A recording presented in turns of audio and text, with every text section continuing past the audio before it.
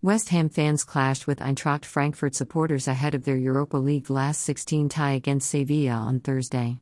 Sky Sports reported that a footage on social media appeared to show a group of Frankfurt fans, also in Seville after their team played Real Betis in the Europa League on Wednesday night, marched towards West Ham supporters outside a bar, before bottles and chairs were thrown by both sets of fans.